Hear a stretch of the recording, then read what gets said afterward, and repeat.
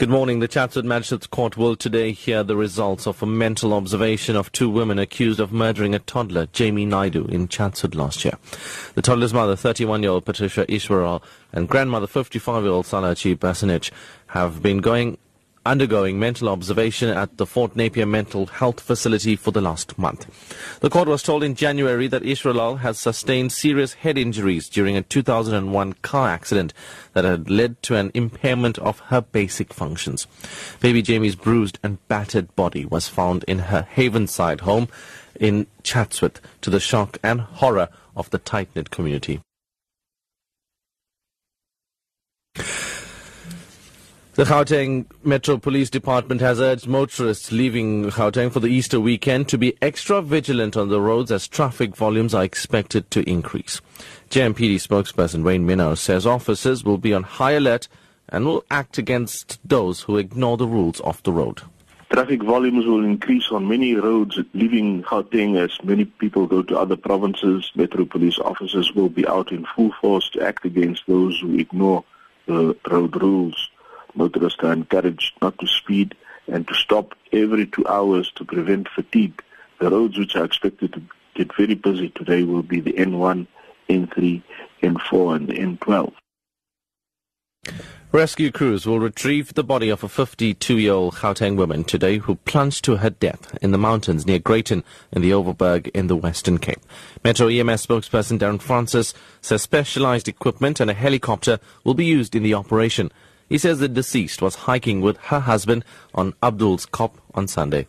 They then got lost on the path. The husband went to look for help. He fell onto a ledge where he contacted EMS and we extracted him on Tuesday morning. We were searching for the wife. We didn't find anything up until yesterday afternoon where we found her body.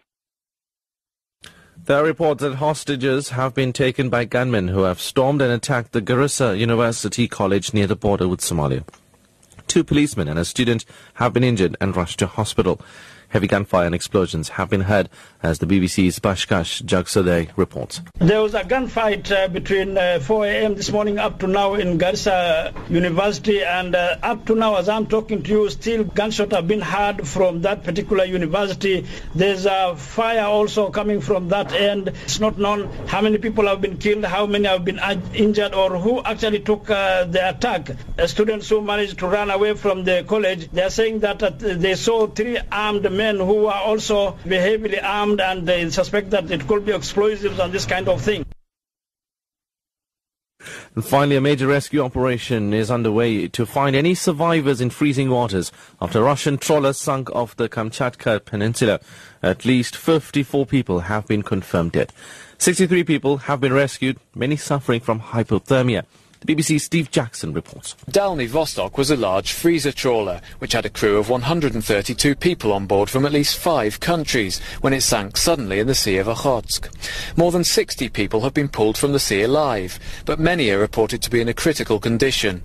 Fishing boats and helicopters are searching for missing crew members, but the emergency services fear water temperatures only just above freezing make it unlikely anyone else will survive. The cause of the disaster is not yet clear, but reports say drifting ice may have played a role. Top story at 8 o'clock. Chatsworth Magistrates Court will today hear the results of a mental observation of 2 women accused of murdering baby Jamie Naidu in Chatsworth last year.